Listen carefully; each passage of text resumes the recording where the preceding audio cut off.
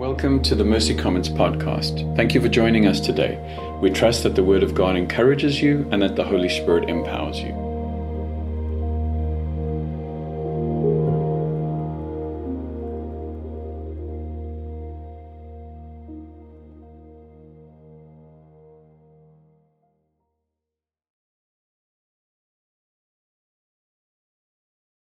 But one of the reasons that we go through a whole book is because we don't get to pick and choose the easy parts. And so today's one of the more difficult parts. And it comes after last week, which was just an amazing, lavish, open invitation to boldly and confidently enter the throne of God's grace. And immediately after that, we come to what is the third of the four warnings in the book of Hebrews. And then the last section that we'll cover today is just an encouragement through persecution. So let me read from Hebrews 10, verses 26. I'm reading out of the ESV. For if we go on sinning deliberately, after receiving the knowledge of the truth, there no longer remains a sacrifice for sins, but a fearful expectation of judgment, and a fury of fire that will consume the adversaries or enemies of God. Anyone who has set aside the law of Moses dies without mercy on the evidence of 2 or 3 witnesses. How much worse the punishment do you think will be deserved by the one who has trampled underfoot the Son of God and has profaned the blood of the covenant by which he was sanctified and has outraged the Spirit of grace? For we know him who said, "Vengeance is mine, I will repay," and again the Lord will judge his people. It is a fearful thing to fall into the hands of the living God. Father, we come before you and posture ourselves as your children, as learners. We pray that your Spirit would be active as we respond to your word this morning. About 16 years ago, that time was important because we didn't have smartphones yet. And I had printed out some directions in MapQuest. Who remembers that, right? Printing out directions in MapQuest. I was in Texas, and a friend of mine was landing at the airport. I was staying at his house, and he said to me, "Hey, can you come pick me up from the airport?" So I printed out the directions. I got in the car, and I was driving, and I got lost. And as I was driving, I was looking to see, the directions, what is happening. And I came to a roundabout, and I was pretty new here. I'd only been here about 3 or 4 years, and I went the wrong way around the roundabout, and ended up, because the roundabout had a dual carriageway, I went the wrong way around the roundabout and ended up going the wrong direction in oncoming traffic. Realized what had happened. So I thought the best thing to do would have been to just calmly slow down and turn around. Instead, I gassed it so that I could make the next turn and then saw some blue and red flashing lights. And out walks this Texas sheriff, puts his hat on, and starts walking towards the car like this, right? And I'm like, oh my goodness, I am in for it. But in the past, Karen will tell you that I have been pulled over many times for a variety of violations, but I have not got ticketed, okay? And Karen says it's because I'm charming and so when I want to be, I think it's the accent, so I lean into it, okay? And I say, he's like, he starts swearing, as I can imagine, in a residential area. He's like, "What on earth are you doing? Do you even understand what you're doing?" He's like, "Put your hands on the steering wheel." He was getting intense. And so I play the yes, sir thing right there. Yes, sir, yes, sir, yes, sir. And he says, "What were you thinking?" I was like, "Look, I'm not from around here. And I'm just starting to come to terms with what it means to drive here. I'm just getting used to driving on this side of the road and that side. I'm really leaning in to the ignorance part of this thing, And so I can see him kind of, he's taken his hand off his holster, He's adjusting his hat. And I can see him, he's kind of buying into this, And then he says, "Well, do you have a license?" And I said, yes, I have a license. And I handed him my California license. Okay. In Texas, which, okay, those of you that have been, California, Texas, I've had my license for 5 years, right? A legitimate United States license, whether he likes to admit it or not, right? So he looks at the license and he looks at me and he says, you've had this license for 5 years. I said, yes, I have. He said, are you driving around like this in California? I said, no, I'm sorry. And then he starts writing out the ticket, and then he realizes the car isn't even in my name. It's in the name of my friend, and my friend is actually a Marine.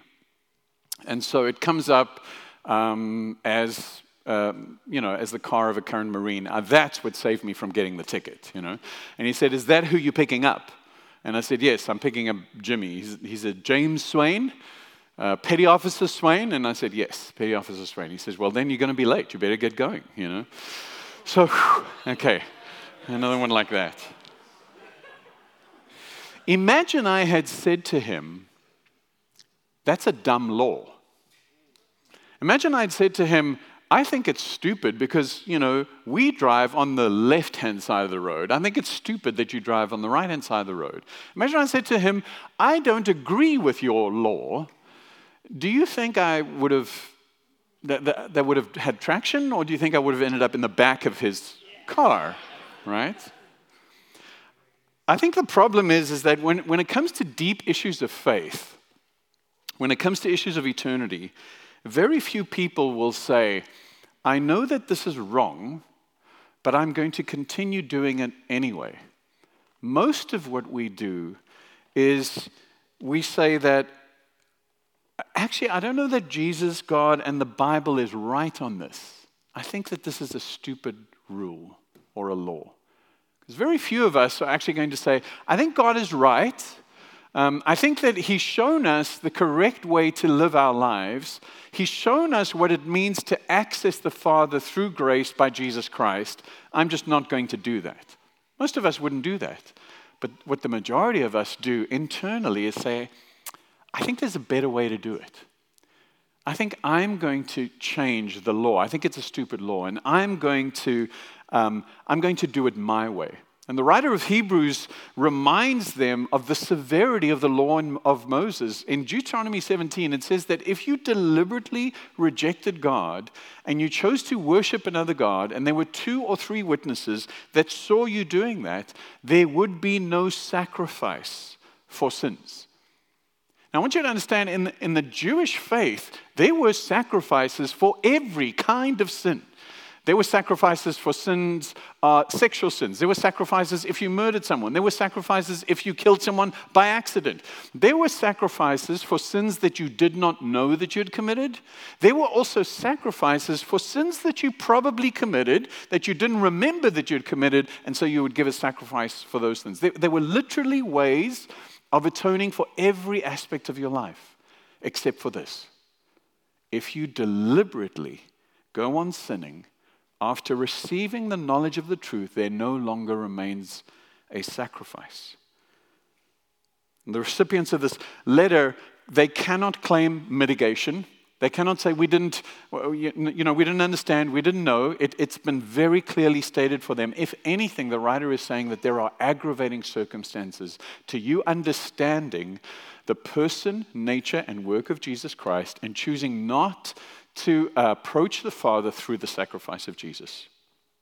Now, where ignorance could have been used as an excuse, the writer is very clear. That cannot be the case here. This is an act of volition. This is not the outcome of immaturity. This is not giving into temptation. This is an intentional, not accidental act. And so I want to say at the outset here, he's not talking about an outsider, a seeker, or a skeptic. He's not talking about someone that's on the fringe of faith or the church, because that person can still make a decision for Jesus. This is not talking about the Christian who sins. This is not talking about someone who backslides or sometimes struggles with doubt. This is someone that has rejected the exclusive claims of Jesus Christ as the initiator and sustainer of salvation once having accepted the benefits of those. An apostate is someone that turns away from the faith. A denier is someone that says, no, I am not aligning myself to this. And both of those are a refusal of the grace of God. So in Hebrews, he says, well, what does this refusal look like? And it looks like three things. He says, you trample the Son of God underfoot. I mean, in modern day vernacular, it would be like you literally are treating him like dirt. You are walking, trampling on the Son of God. How do we do that? We reject his divinity, we reject his humanity, we reject his authority, and most cults are a combination of the rejection of one of three of those things, either Jesus' humanity, his divinity, or his authority. And we trample the Son of God underfoot. When we reject the Son, what does Jesus say? When we reject the Son, we reject the Father. Because ultimately, he who rejects the Son rejects the Father. Because God has given him all authority, incarnate Jesus. He is the way, not one of the ways. He is the way. We refuse the grace of God when we profane the blood of the covenant. And the writer of Hebrews has told us this is not the blood of bulls and goats. This is the blood of the Son of God. This is Jesus' blood. And we profane that when we don't understand the intensity and the purity of it. We don't understand the expense of it. But we profane it when the idea of shedding blood for the complexity of the human sin condition, we treat that with contempt and disdain. Because this is just too brutal for us to wrap our minds around. The necessity of a brutal solution, which means the shedding of someone's blood, for a brutal problem, our own sin is denied. And we deny it by this way. We are not sinful people that need the penalty of our sins paid for by the blood of Jesus. We are basically good people that have just gone astray a little and need a little bit of love to correct us on the path. And if that's what we believe, then the idea of shedding of innocent blood is barbaric and makes no sense. Because if we don't understand the brutality of the sin that we've committed against God, we won't understand why it took such a brutal solution for us to be able to confidently enter that throne of grace. We trample the Son of God underfoot, we profane the blood of the covenant, and we outrage the Spirit of grace. I want you to think about that statement. We outrage the Spirit of grace. Now, most of you will know that Karen is one of the most gracious people you will ever meet. So when she is outraged, there's a dissonance in your mind that is really hard to wrap your mind around. And when Scripture says you outrage the Spirit of grace, we're like, I don't really understand how the gracious, kind Spirit of God that is shed abroad in our hearts to be able to understand the grace and mercy that Jesus has given us. How do we outrage him? Well, we reject him. In Acts 5, there's a story of a man and a woman who lied to the Holy Spirit. They died, literally in that moment. Why? Because the Spirit of grace, like the Son, like the Father, are God, the triune God. We outrage the Spirit of grace. There's a sense that the vehicle that God has given us, this deposit of grace that enables us to live victoriously and purposefully, that guarantees our inheritance on the day of judgment, we are saying no. That's when Jesus says there is only one sin that is unforgivable, the blasphemy against the Holy Spirit. This is what he's talking about. The rejection of the way of God to God is what is unforgivable, because we have stepped in that and we have said, no, thank you. I'm not accepting that this is the way. That's what that means. The Trinitarian nature of salvation means that we have rejected the vehicles through which salvation is appropriated, which means the way in which we have gained it. It is the means through which our salvation is empowered to be able to live a life worthy of the call of God. And it is the Spirit that protects us And Paul tells us that the Spirit in you is your deposit until that day of redemption, sealed with the Spirit. That what God has done in you cannot be taken away because the Spirit has sealed that in you. Man, these are stark and bold statements that this writer is making. They should shake us. They should cause us to pause. Some of you might even be angry. Some of you might have trigger memories of legalism or abuse or fear. But as a follower, I want you to remember that this comes in a context. That literally the verses before say that we have confidence to enter the holy places by the blood of Jesus, by a new and living way that he opened for us through the curtain, that is through his flesh. Our confidence is in Jesus. You're welcomed into the throne. Judgment as a Christ follower is something you should look forward to. But there will be a judgment.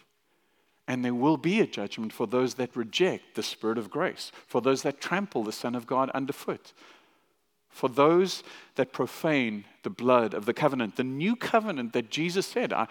Jeremiah said that Jesus would give us new hearts. That Jesus said, this is the new covenant. We're saying, no, no, no. We are placing ourselves in that position of judgment. So how do we end up either denying Jesus, walking away from Jesus? I would say that when doubt becomes deconstruction and then deconstruction becomes deconversion, we end up in denial. I know, it's a lot of D's. I didn't plan it that way. Now, I want to say this. Doubting does not disqualify you. This is critical for us to understand. What the writer is talking about here, what this section of Scripture is talking about, is not seasons of doubt, seasons of darkness, and seasons of despair. I know that many of you might look at me and say, well, you just don't know. It's your job not to doubt. Well, it isn't, you know. And in fact, my call has made it incredibly difficult for me to walk through doubt with honesty. There's the sense in which, Nick, have you ever doubted the existence of God? Yeah, I have. In a greater way than maybe you have, because I've given my life for this. This is all I do. And so when doubt begins to creep into my mind, it affects every aspect of who I am. I don't get to go to another job and build tables and say, well, at least that area of my life is kind of satisfied. When doubt begins to creep into my mind, it infects everything. And it's very hard for me because who do I share that with? Do I share it with people that God has given me the charge to lead and say, I don't really know that I believe in this Jesus stuff anymore? Yeah, that'd be a great way to grow a church. Our pastor is so honest. No, I need to find that space and go before my Father and say, I don't even know that you're there. But this is what I see in doubt that does not turn to despair, deconstructionism, and denial. Is when people doubt, they take their doubt to God. We read in Psalm 77, will the Lord reject me forever? Will he never be pleased again? Has his faithful love come to a complete end? Is his promise over for future generations? Has God forgotten how to be gracious? Has he angrily stopped up his compassion? And that's pretty honest. That's pretty authentic. But it's also directed to God. And I think part of our challenge is that when we doubt, we turn inward on ourselves. Instead of opening up to God and saying, I don't know where you are. I don't know what's going on. And this darkness is starting to creep into my soul. The doubt that we see both in the Old Testament and the New Testament, it has an anchor, and I'll explain that. I want to say this, that God is not wounded or angry or upset if you doubt him. He cannot be because he's God. Rebellion is different to doubt. Open, honest rebellion is different to honest doubt. I get upset. If Karen thinks I can't do something, I get upset. You know what I mean? I feel like a 12-year-old who's like on the sports field wondering if she's watching to see me do this great thing. You know what I mean? I want to impress her, you know? And so we're not used to the idea of doubting someone and their love and affection for us still being 100% completely intact. Because when Karen doubts my ability to do something, I begin to doubt her love and affection towards me. But when we doubt when it comes to God, there is no barrier of love and affection. There's actually his open arms saying, son, I know it's hard. I know it's hard. Come, let's talk. That's what the Psalms is all about. I mean, the New Testament, when Jesus goes off, and he goes off a lot, okay? When Jesus goes off and he says, unless you eat my flesh and drink my blood, you have no part in me. Then Peter and the disciples come to him and they say, you know what, guys, we're a little annoyed by your cannibalism kind of reference. And it says, and many left him. And then we would expect Jesus to say, oh, Peter, that's hard. I'm so sorry you feel that way. It must be difficult. What does Jesus say to Peter? Do you want to go too? Do you want to go too? And Peter says, with so much faith, where else can we go? I'm sure if he had even a smidgen of a choice, that he would have gone somewhere else. Jesus says, do you want to go too? He says, where else can we go? Only you have the words of eternal life. I'm sure in that moment of confusion, he was saying that more as a faith statement than a statement of reality. And also, we have come to believe and know that you are the Christ, the Son of the living God. Translation, I have no idea what just happened right here. I don't know why you're saying such mean things. They make no sense to me. But I know who you are because I've walked with you and I've seen you do some amazing things. And because of that, I got nowhere else to go. I know you're the Christ, the Son of the living God. And sometimes, guys, that's all it takes. We're not expected to solve this difficulty or darkness or despair. All we can say is, where else do we go? You have the words of eternal life.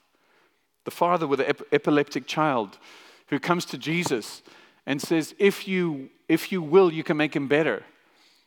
And Jesus says, if I will, do you believe that I can? And the father says, I believe, but help me in my unbelief. There's that honest doubting that actually Jesus responds to. Alan preached on Peter denying Jesus and being restored. The disciples, when the women come back and say, Jesus is risen, and they were full of faith and said, that's awesome, let's go. What happened? They did not believe them. They went fishing. When Jesus is raised from the dead and he starts teaching his disciples about the kingdom and he gives them a commission. This is one of my favorite verses about doubt. He gives them the commission, go out into all the world. And then it says, and some doubted, but they went out anyway. That's a profound verse for me. This is not about doubt. I want to encourage you guys, keep talking to God, not about him. Keep talking to him in an honest, naked way. Keep talking to him. I do want to say that the scandals and abuse in church leadership, your personal pain, your unmet expectations, these create a perfect environment for doubting to begin to move to deconstruction and denial. And I want to say that the church has not been the church has often been the worst enemy of Jesus. But I want to say, as you take those things to him, as you bring them to him, and as you say, God, are you seeing all these things? I don't know what to do. I don't know where to go, but I know that you're the Christ, the Son of the living God. We are anchored. What is deconstructionism? Maybe some of you have heard the term. Maybe some of you are afraid of the term. But if we use the term for what it was meant to be used by, Michael Kruger says that it simply means that we should ask hard questions about whether the version of Christianity we are following is consistent with the scriptures or with the historic Christian beliefs through the centuries. I'm like 100%. We should be doing that, consistently doing that. The problem is that we try this deconstructionism without any anchor or guide that ultimately leads us to deconversion and denial. Now, some of you know that I scuba dive. Some of you know that I wreck dive. There are cave dives, and there's a really cool thing called a glow rope. Can any of you see where it is? Okay. This is the difference between life and death. This little rope right here. I know you guys are going to laugh because I'm going to say in Florida, but it did happen in Florida. I don't know what to tell you. A father and son go and they do some recreational diving. 2 fathers, 2 sons. One of them follows the rope. One of them thinks, we're running out of air. We've got to let go of the rope because I think we can see just an easier way to go up. Both of them died. The difference between doubt, deconstructionism, and denial is that we follow the anchor and rope that God has given us. If we don't do that and we think that we know a better way to freedom, we actually are placing ourselves in massive danger. Now, I know that those guys felt like if we continue with this rope, we might not have enough air to get there. They assumed that their way was a shortcut. It was not. It was not a shortcut. The guide rope is there for a reason. It is literally an anchor for life. Without the guide rope, what you're doing is you're not conforming your beliefs to Scripture. Especially if Scripture seems to go against your culture, your education, especially if it's unsettling to your nature or personality or political persuasion, and you begin dismantling beliefs that you find subjectively oppressive or morally dubious. That's what happens when we try this without the guide rope. And I want to say this, nobility and sincerity are not enough. There are noble people on this journey that are actually wanting a pure form of the Christian faith. They're sincere, intelligent, charming. They're not belligerent. They don't have an axe to grind. They're not mean. They love people. They love Jesus. They love justice. And they want to see the beatitudes that Jesus preached about fulfilled in the way in which we see the church operating. But oftentimes, those people draw a pretty hard line between the beatitudes and the hard, difficult, and exclusive claims that Jesus himself said. Oftentimes, there's this weird kind of division between the Old Testament, which we don't care about at all because that was way too brutal and we don't understand that at all. We draw this deviation between Jesus of the Gospels and then the New Testament church, and I am just focused on that. And we don't understand that the Scriptures are one complete story about Jesus from start to finish. We've got to be careful. Dietrich Bonhoeffer, in his book Life Together, which talks about the impossibility of growing as a disciple of Jesus unless you are in community, says this: the Christian needs another Christian who speaks God's word to him. He needs him again and again when he becomes uncertain and discouraged. For by himself he cannot help himself without belying the truth. He needs his brother man as a bearer and proclaimer of the divine word of salvation. Without a commitment to reconstruct around the immovable foundation of Jesus Christ as the cornerstone, as revealed in the Scriptures, deconversion will always follow deconstruction. Deconversion is just a nice way of saying denial, because that's actually more accurate. Now, the tricky thing about deconversion is this: deconversionists may not look like they've deconverted or rejected the faith or denied the faith. Sometimes what it'll look like is a faithfulness to a 2.0 version of Christianity. And this 2.0 version of Christianity is based on either going outside of the boundaries of Scripture or a radical interpretation of Scripture.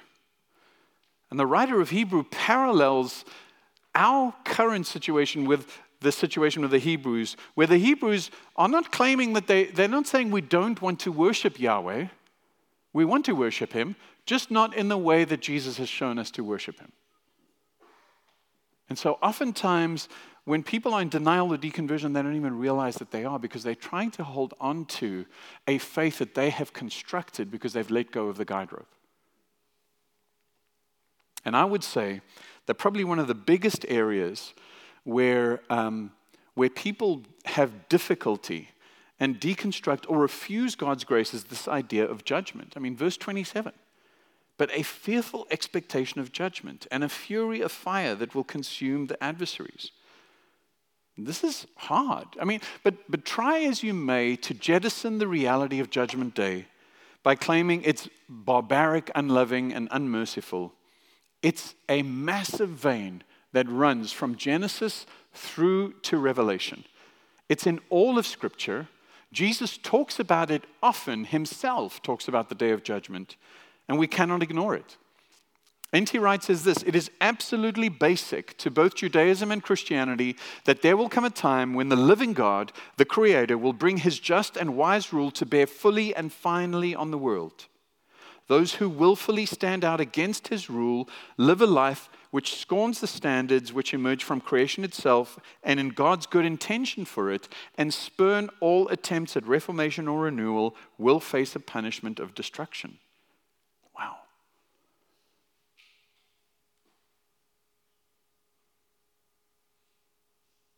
That's true. We cannot deny or recreate Judgment Day. Now, the trick these days is to actually say, well, Judgment Day is not going to be a judgment at all. But it's going to be a further opportunity for the grace of God to be revealed, where love wins and everyone is in relationship with God. How just is that Judgment Day, if that is the case? Where is the justice in that? N.T. Wright gives us some other reasons why we should look forward to judgment. It sounds weird, right? When we talk about judgment, don't judge me. Only God can judge me. Right, Tupac? Was it Tupac? It was, right? Only God. Are you, my first reaction to that is, are you sure? Are you sure that's what you want? Are you sure you want God to judge you? But we that have confidence to enter the throne of grace through the blood of Jesus, through his body, we can look forward to judgment because it is an expression of God's love. What? Because its ultimate aim is the well-being of creation and all humanity. Because where the deconversionist denies, they cannot reconcile the idea of love and judgment. But judgment is an aspect of God's love. I will not let this go on. This will end. And that is how I'm going to express my love. It's an aspect of restoration and renewal. Judgment is not solely about condemnation, but it's also about the restoration and renewal of all things. It is the culmination of God's plan to set all things right for a new creation. Judgment gives us hope for the pain that we have endured, where people have not repented or not apologized or even understood that they have harmed us by their actions.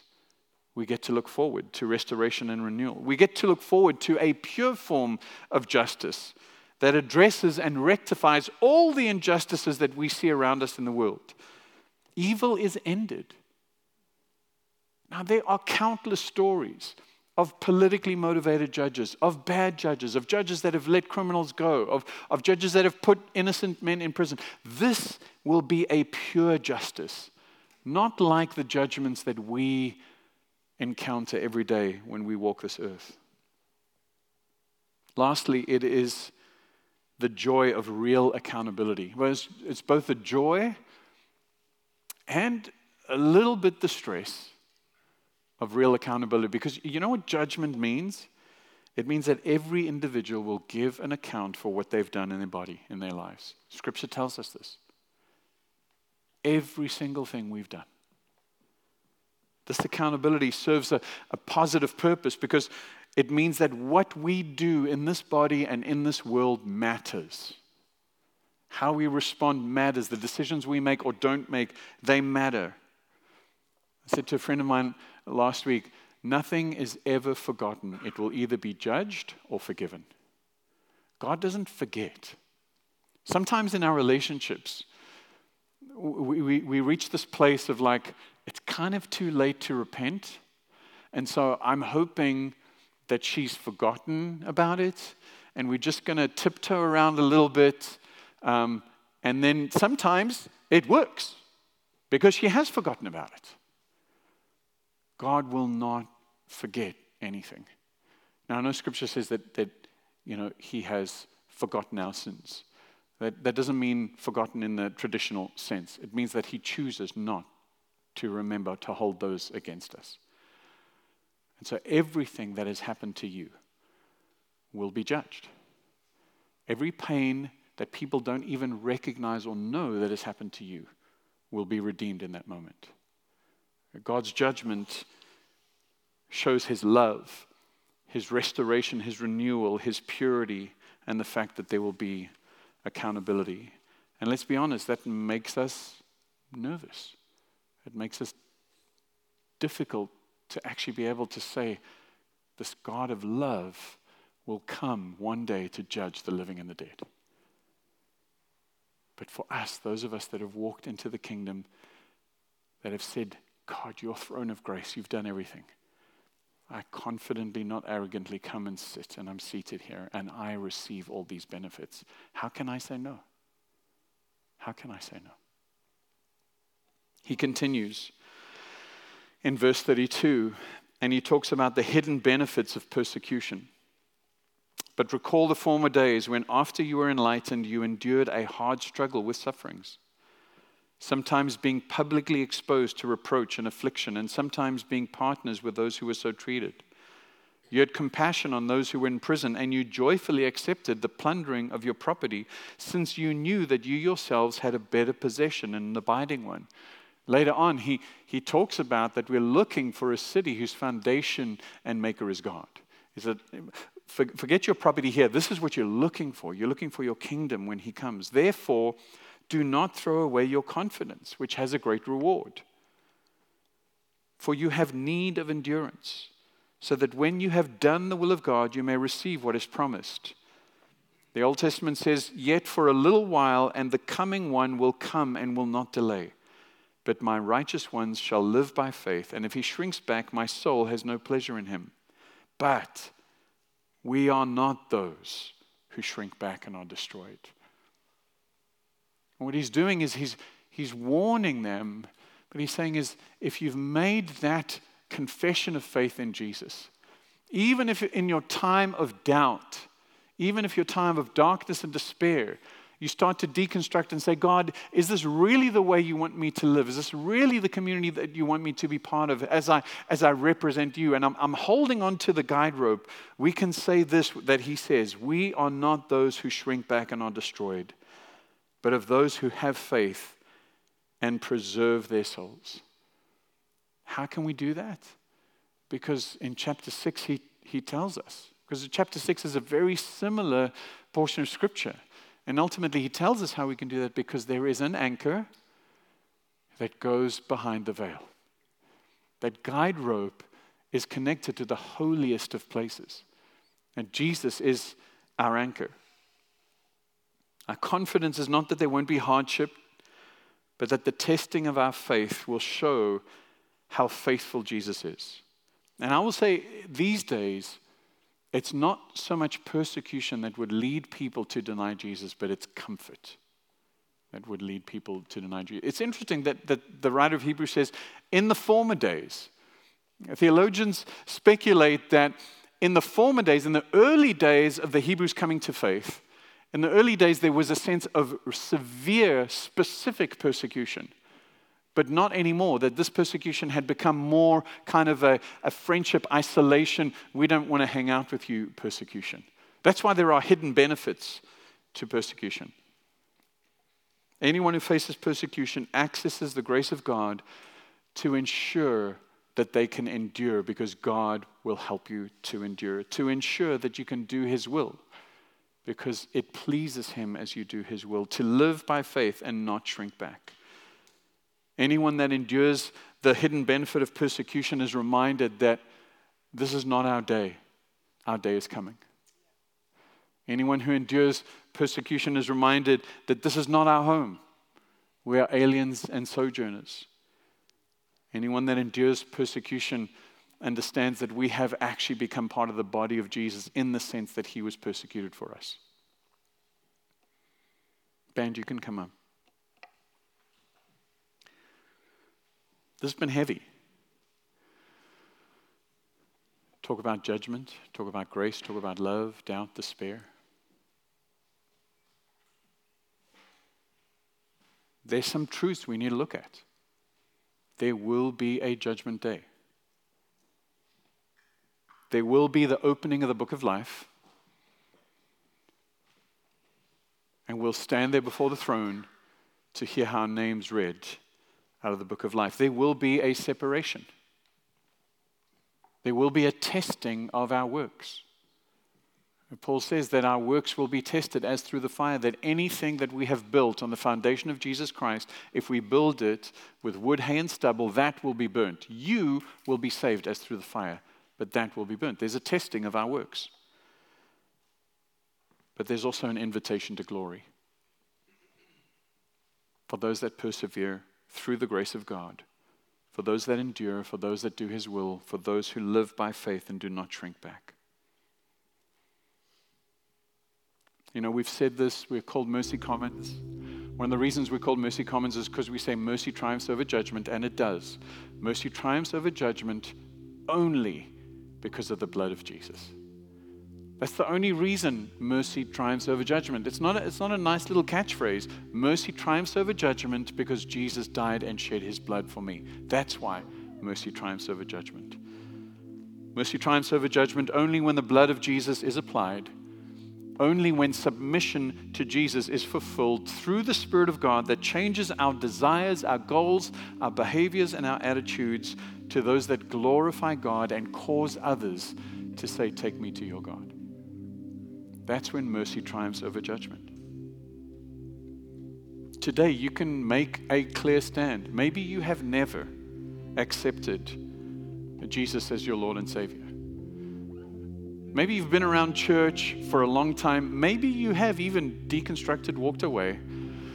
But today, the reality of God's love in the midst of the understanding that there will be a judgment is calling you forth. Jesus said, those that I have are the ones that the Spirit brings me, that Jesus is calling. The Spirit of God may be calling you. Don't reject the Spirit of God. For those of us that know that we are comfortably seated in the throne of grace because of Jesus, maybe you're going through times of doubt, despair. Maybe you're even in that place of deconstruction close to denial. Maybe you've let go that rope. Today is an opportunity for you to say, Jesus, anchor of my soul, guide me through this darkness. Or maybe you just need a strength to endure or to do His will. Maybe you know that you want to persevere. You know that this is your desire, but you don't know that you can. To actually say, Spirit of God, come and help me. Strengthen me. I want to stand firm, and I know you're able to help me. One of my favorite hymns is In Christ Alone, for a number of different reasons. But Stuart Getty wrote In Christ Alone. It sounds like it's written in the 1800s. It's not. It's written in the 2000s. But this is what he says. He said that I struggled to understand and fully embrace my faith amidst an unbelieving universalist and multi-religious culture. It was a journey to believe in the uniqueness of Christ, the scriptures and the gospel story.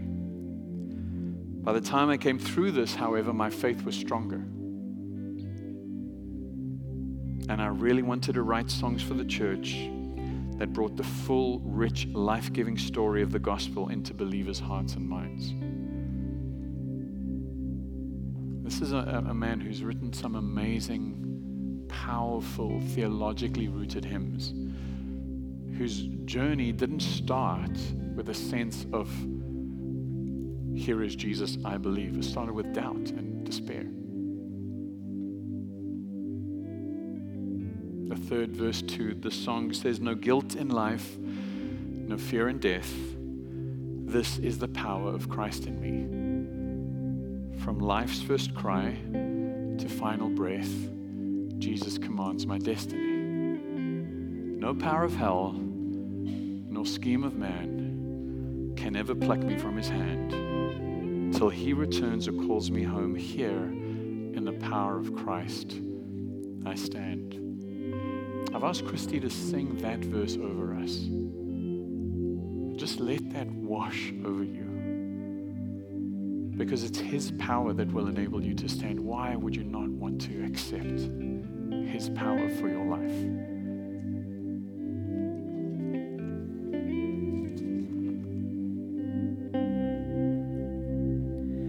No guilt of life, no fear in death. This is the power of Christ in me. From life's first cry to final breath, Jesus commands my destiny. No power of hell, no scheme of man can ever pluck me from his hand till he returns or calls me home. Here in the power of Christ I'll stand.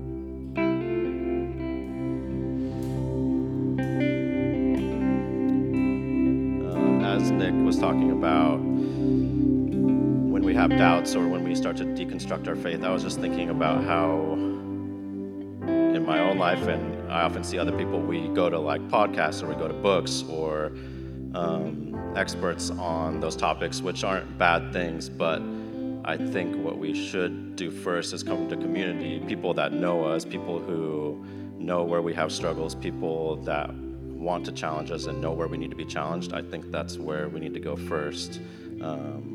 As we bring those things before God as well.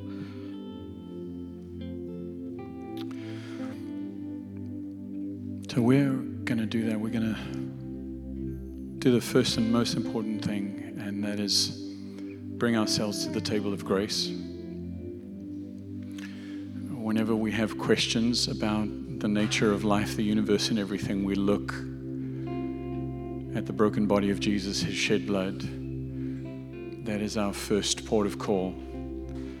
Our second port of call, as Mitch reminds us, is that we are part of a body of believers, and we want to encourage and strengthen each other.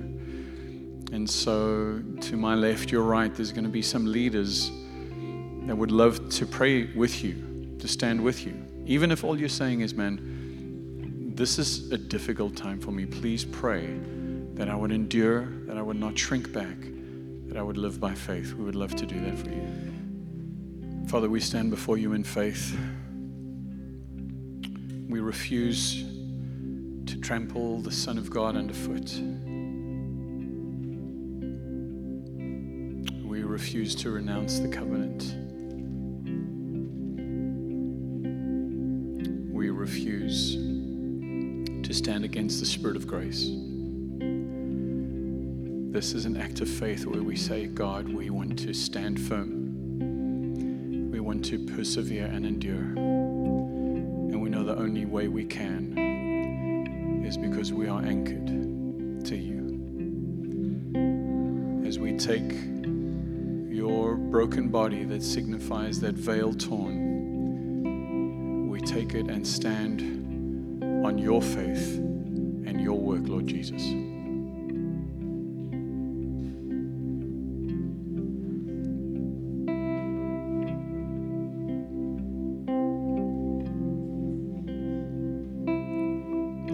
we gladly take what represents the blood of a new covenant, freely given to pay the penalty of our sins. That as we take this in remembrance of you, we know that on that great day, those that have taken the body and the blood of Jesus Christ in faith, have confessed him as Lord and Savior, will see their names written in the Lamb's Book of Life. That we will hear those words, "Well done, good and faithful servant." And we do this only because of your blood shed for us.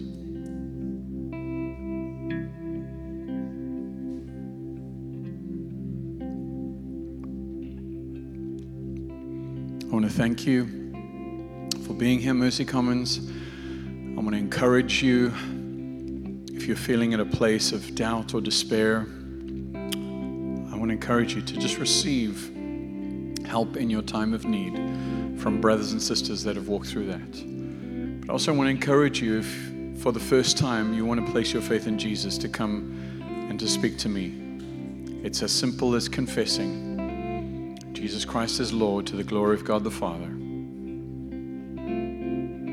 Come and chat. The rest of us, let's go be the church. See you next week.